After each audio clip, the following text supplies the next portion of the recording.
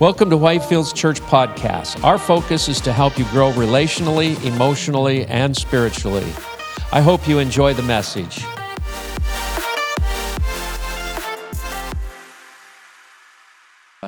Hear the Word of God. And when I was first a Christian, the pastor that of the church that I attended would always say, "The ears can only hear what the seat can sit." So I like to get you up and moving around a little bit. My message today, I'm going to mention a couple of books. One that I would really encourage is a book by Jim Durkin. It's called Your Life Will Change Through the Power of the Word. And it really was instrumental in my Christian foundation and learning how to speak the Word of God. You see, because the meal that you eat tomorrow are the words that you spoke today. It says we eat of the fruit of our lips. And so it's so important that we learn the Word of God and how to use it rightly discerning it, rightly using it to encourage one another, to speak faith into another person's life. You may know somebody that's, a complete mess, and you can come up to them and just say, "What a mighty man of God you are. What a wonderful, virtuous woman of God you are." And they'll walk away going, "I am?" Because the truth prevails. And that's God's word that he speaks over us. How many mighty men of God in this room do we have? Raise your hand. Keep going. There ain't one left behind. All right? It's there. And the other book is called The Final Shout. I'd forgotten I had this book. It's the Rapture Report. In 1988, some of you have never, you weren't even born then. But in 1988, a book came out that said 1,988 reasons that Jesus would return in 1988. And then they revised it to 89. And this one is revised to 90, 91, 92, 93, 94, 95. And on it goes. The idea there is sometimes as Christians, we can come up with some pretty crazy concepts. And we feel so right about those concepts. Like, this is it, man. Jesus is returning this year because I got a little glimpse into something and I built this whole thing around it. Only to find out later you need to revise the book. But I got a real kick out of that when it first came out because so many people rallied to the idea of the rapture. Now, how many are familiar with the rapture, the return of Jesus and the taking up of the church? Well, previous to him returning in 1988, there was were we going up before the tribulation, the 7-year tribulation, which was called pre-tribulation, pre-trib rapture. We're going up 3.5 years into the tribulation, which is mid-trib. Or are we being taken up after the church has gone through the 7-year tribulation, which is post-trib? So we have pre-trib, post-trib, and mid-trib, and 1988. The point is, don't live your life for the rapture. That's right. Will the rapture happen? I believe so. Jesus said one will be on the roof and taken and the other one there left behind. Something's going to take place. When? I don't know, and I don't want to all of a sudden rally around an idea that it's going to be now. I want to live my life as a minister of Christ, and there's not one person in this room that is excluded from that statement. We are all ministers of Christ. We are all ministers of righteousness. We have all been given by the authority of Jesus Christ. When you believe on the Lord Jesus Christ, you are made a minister. Now, some have public speaking gifts, some have other gifts. My wife has a gift in praying for people. She has long-term friendships with people. Some of them she's invested in for 15, 20 years. They're still haven't come to Christ, but they will always call her their friend, call upon her, have lunch with her, and because she prayed for them and continues to do so. So there's prayer evangelism.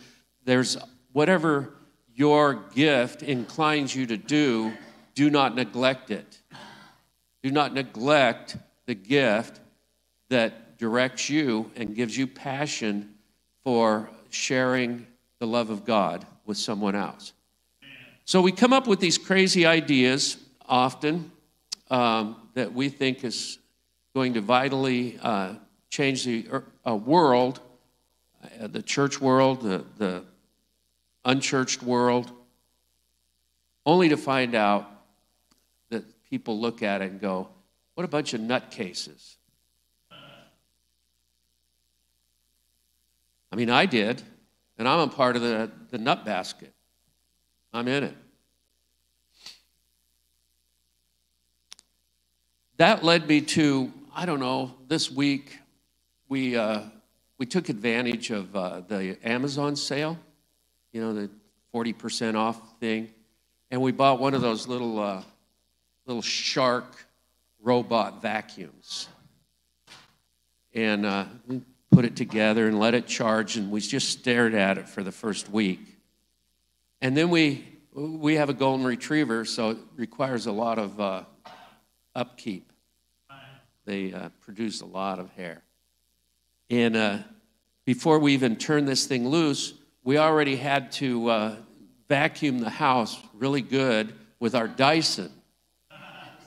So we vacuumed the house really good with our Dyson, and then we turned the Shark robot vacuum loose. And I got some revelation on that, insight into the Word of God.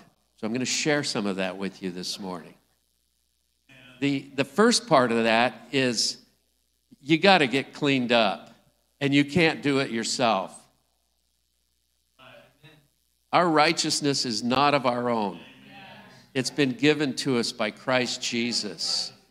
We cannot be saved on our own. It's by the grace of God through faith given to us by God himself. So the first cleaning comes from the Holy Spirit cleansing your life when you receive Jesus Christ into your life.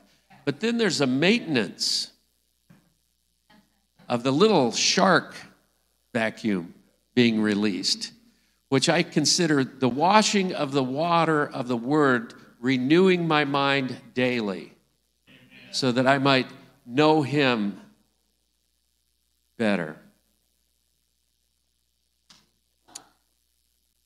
So that brings me to this. Do you know that in the Bible, we've heard of the commandments, right? The 10 commandments. Well, there's 613 commandments. How many were aware of all 613 commandments? How many of you know them and live them? Not all the commandments are negative. A lot of them are towards commandments towards positive living. Others are commandments of negative things. You do this and this is going to happen. And we kind of incline ourselves to those a little bit more because as a people, we love to see justice done on somebody else.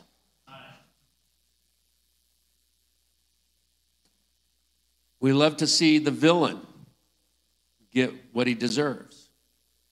We love to see the bullied person, get protected and elevated. We love these things. But anyway, here we've come up with, out of 10 commandments that God gave to Moses, a continual ongoing of a little Shark robot vacuum, 613 commandments so that people could learn to live a life of love. And then Jesus came along and said to those keeping the commandments, you not only cannot keep them and don't keep them, but you're teaching others that they have to. And he says, I'm going to sum it up with this. I have come to fulfill all 613 laws. I have come to fulfill the law. and I've done it this way. The law is fulfilled in this one statement. Love the Lord your God with all your heart, your soul, your mind. And the second commandment to that, that's equal to it, is and love your neighbor as yourself. Yes. So we're going to work off that basis. In Psalm 19, verses 7 through 11, but I'm just going to keep a small portion of it. I don't know if we have any of that this morning, but it says, the law of the Lord is perfect, converting the soul. It's so important to understand when you receive Christ, your spirit is born again, but your soul is not. Your soul is just a wild chimpanzee. And it will rip someone's face off, given the opportunity. It needs to be trained. Your soul needs to come into subjection to the power of the Spirit in your life. In fact, the Bible makes it clear that there's a war going on in our own body. There's a battle that takes place between soul and spirit, between spirit and flesh. There's all these different workings. And a spirit-controlled person understands the commandment that all these things can be fulfilled in this, that we love our God and we love our neighbor as ourselves. I've been at this for a while. The laws that encompass the civil and the moral conduct, attempting to keep mankind from sin. In our own nation, we're coming on election season. I love election season. People get so passionately wrapped up, they actually come to a place of hating each other. It can be a lot of fun. Don't you love to be hated on? And we are doing that because of this concept of the sin nature of man. And rightfully so. I'm not saying that we should not be passionate about our politics. We should not be involved in our politics. I'm saying we should be. And you should vote your conscience. And your conscience should be surrendered to the will of God in your life. But getting ahead of myself here. But we should not allow earthly things to stop us from fulfilling the commandment, fulfilling the law of loving our neighbor as ourselves. Doesn't mean that you don't have an opinion. Doesn't mean that you don't feel strongly about a certain aspect of your politics. Doesn't mean that you don't want to see our country go in the right direction. What it does mean is this. We have a lot more than 613 laws on our books in this nation to try to steer the moral compass of mankind. More laws on top of that is not going to steer the moral compass. What steers the moral compass is a person surrendered to Jesus Christ and to the Spirit of God operating in their life.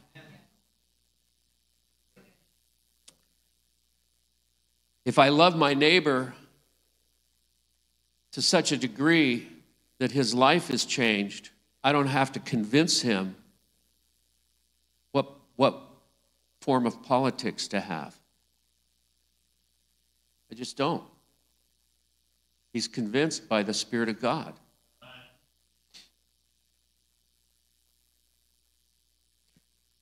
As I said, I've been at this for many years. I've never led one person to Christ through my political affiliations. I tried. Been working on my wife for years. She's still a Republican.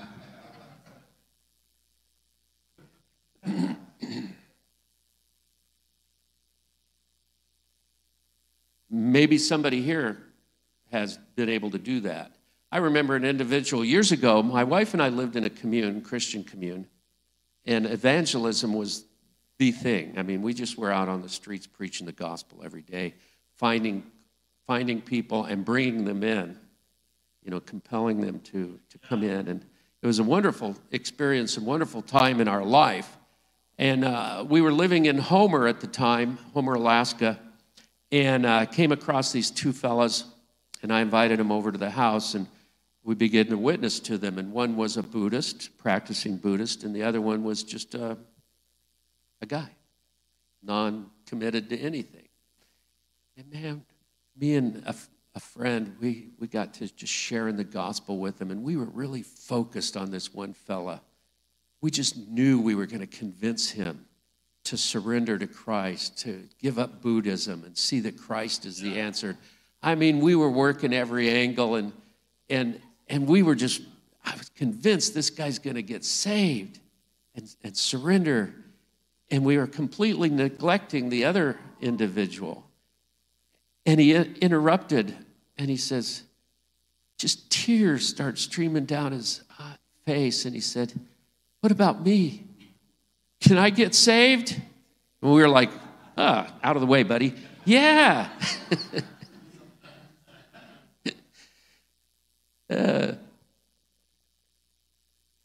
It's not convincing someone to salvation.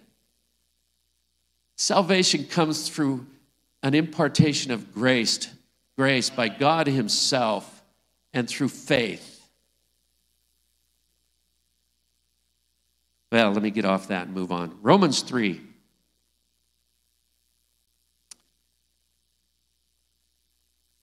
Am I doing okay here? Yes. All right.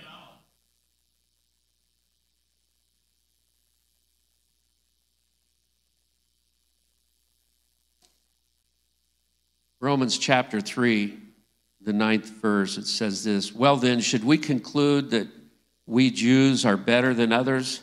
No, not at all, for we have already shown that all people, whether Jews or Gentiles, are under the power of sin, as the scriptures say, no one is righteous, not even one. No one is truly wise. No one is seeking God. All have turned away. All have become useless. No one does good, not a single one. I remember a revelation in my life just when I first received Christ. It was so clear to me that there was nothing good in me. I mean, I was convinced at some point in time, even as I began to walk with Christ, that no, there is something redeemable. I wouldn't murder somebody. And then one day, God showed me I had murder in my heart. And I saw there is nothing good in me, nothing redeemable. But Jesus saved me. Jesus reached into my life and said, I want you, you're mine. And now I'm going to transform you and make you a different person. I literally thought, well, of course my wife loves me. How can she not? Only to see that in the end, what she saw in me was a little glimpse of Jesus starting to break through. So I decided to emulate Jesus more so that my wife would love me more. No one does good, not a single one. Their talk is foul like the stench from an open grave. Their tongues are filled with lies. Snake venom drips from their lips. This is very descriptive, folks. Their mouths are full of cursing and bitterness. They rush to commit murder. Destruction and misery always follow them. They don't know where to find peace. They have no fear of God at all. Okay, now these are people who practice the law.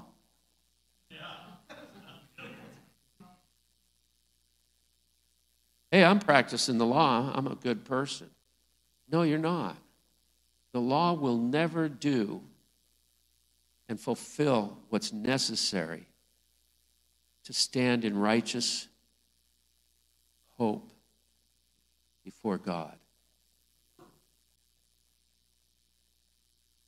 In fact, the law was there to show us that we could not fulfill it. So of the 613 commandments, and how many are familiar with the David Letterman show? You remember the top 10? We all know the top 10. Thou shalt nots. So we work on those. Again, in Ephesians chapter 2, verses 8. Well, let me before we get out of Romans, go down to verse 21. But now God has shown us a way, Romans 3:21. Now God has shown us a way to be made right with him without keeping the requirements of the law. As was promised in the writings of Moses and the prophets long ago, we are made right with God by placing our faith in Jesus Christ, and this is true for everyone who believes, no matter who you are. I'm just reading the Bible to you. You can, if you want to take exception with it, go ahead, but not with me. I'm going to have cookies afterwards and sign that book. In Ephesians chapter 2,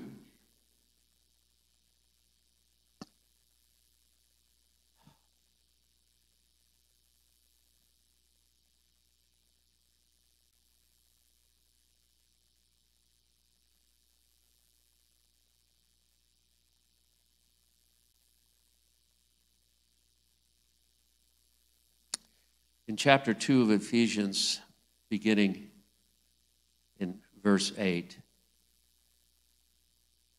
God saved you by his grace when you believed. And you can't take credit for this. It is a gift from God.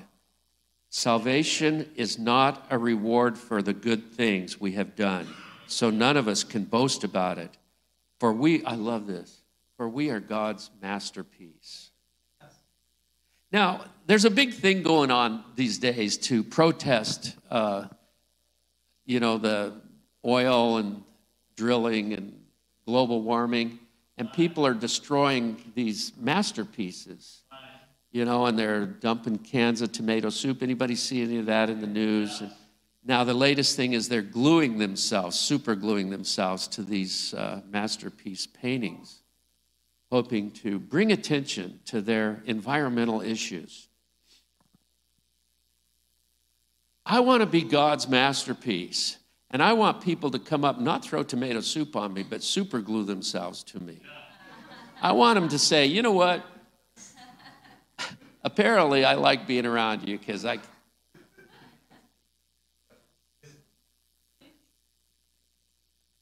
Okay, where was I?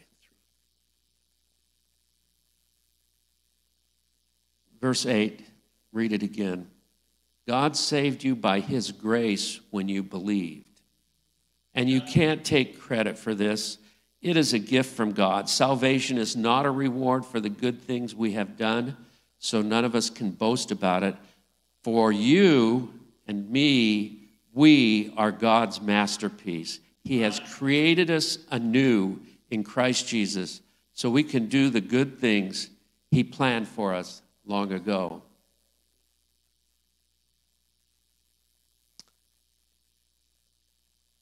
For by grace are you saved, in Galatians chapter 5.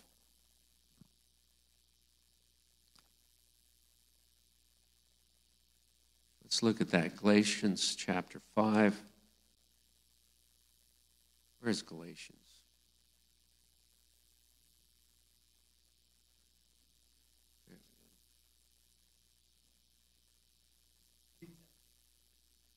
In the New Testament. Thank you, Bob.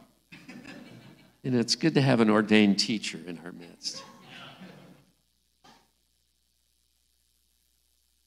Galatians chapter 5, verse 14, it says, for the whole law can be summed up in this one command, love your neighbor as yourself. But if you're biting and devouring one another, watch out. Beware of destroying one another.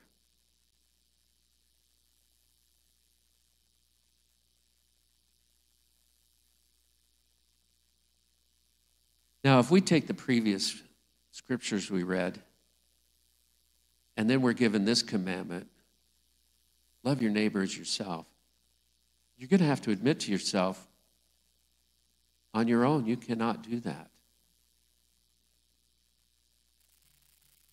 I think one of the greatest messages I've ever heard was by this man, Jim Durkin. He was preaching about discipleship. And he's saying, cry out to God. And let him know, God, whatever it takes, change my life. Change me, form me, shape me, whatever it takes, Lord, but make me a disciple. And I'm on it. I'm like, yeah, I'm caught up in the moment. Yeah. And then he says this, and then confess your utter inability to be one. Because it's all through the grace of God. That helped me so much. Because the things we desire, the things we aspire to, and we want to be, and we want to live a life, you live it through Christ. You can't do it through your works, through your efforts, through your knowledge.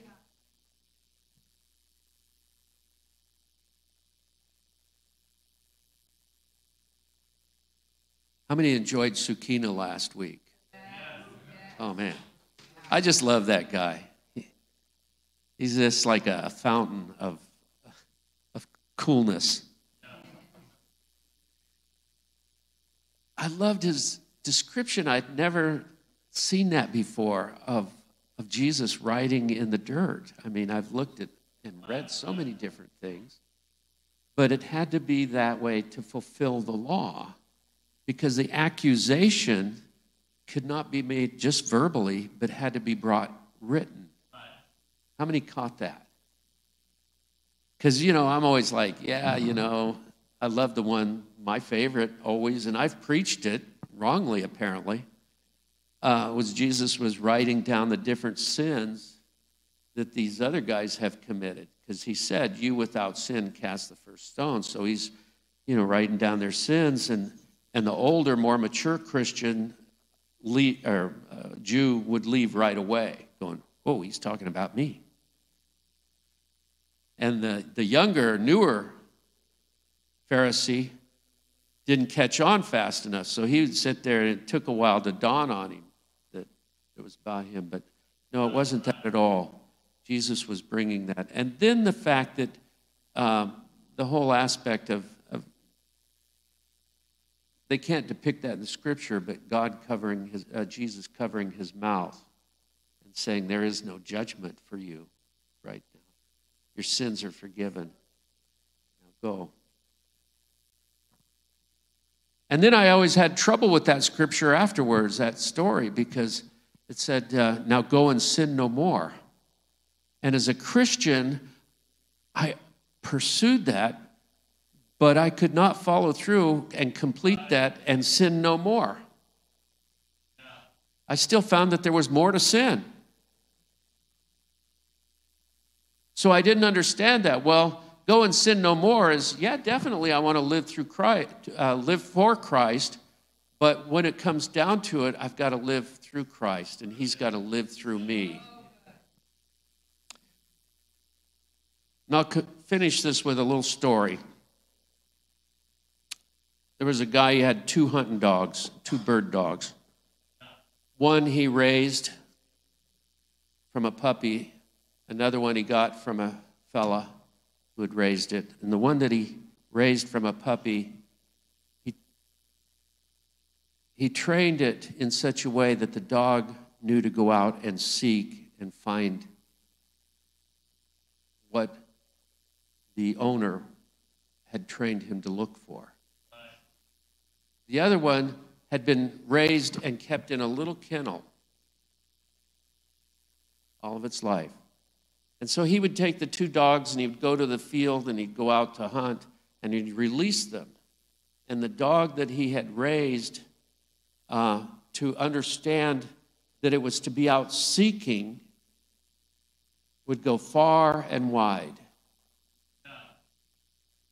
And the one that was raised in the kennel, although he loved his master, his new master, he would never do anything but run around in little squares, because that's what he was familiar with, the small confinement. And he didn't understand the pursuit of God requires us to go out far and seek the distance of what Christ wants to do in you. Thank you for joining us today. Please make sure to subscribe to our podcast. If you'd like more information about our church, please visit our website, whitefieldsalaska.com. Thanks again for listening, and may God bless you today.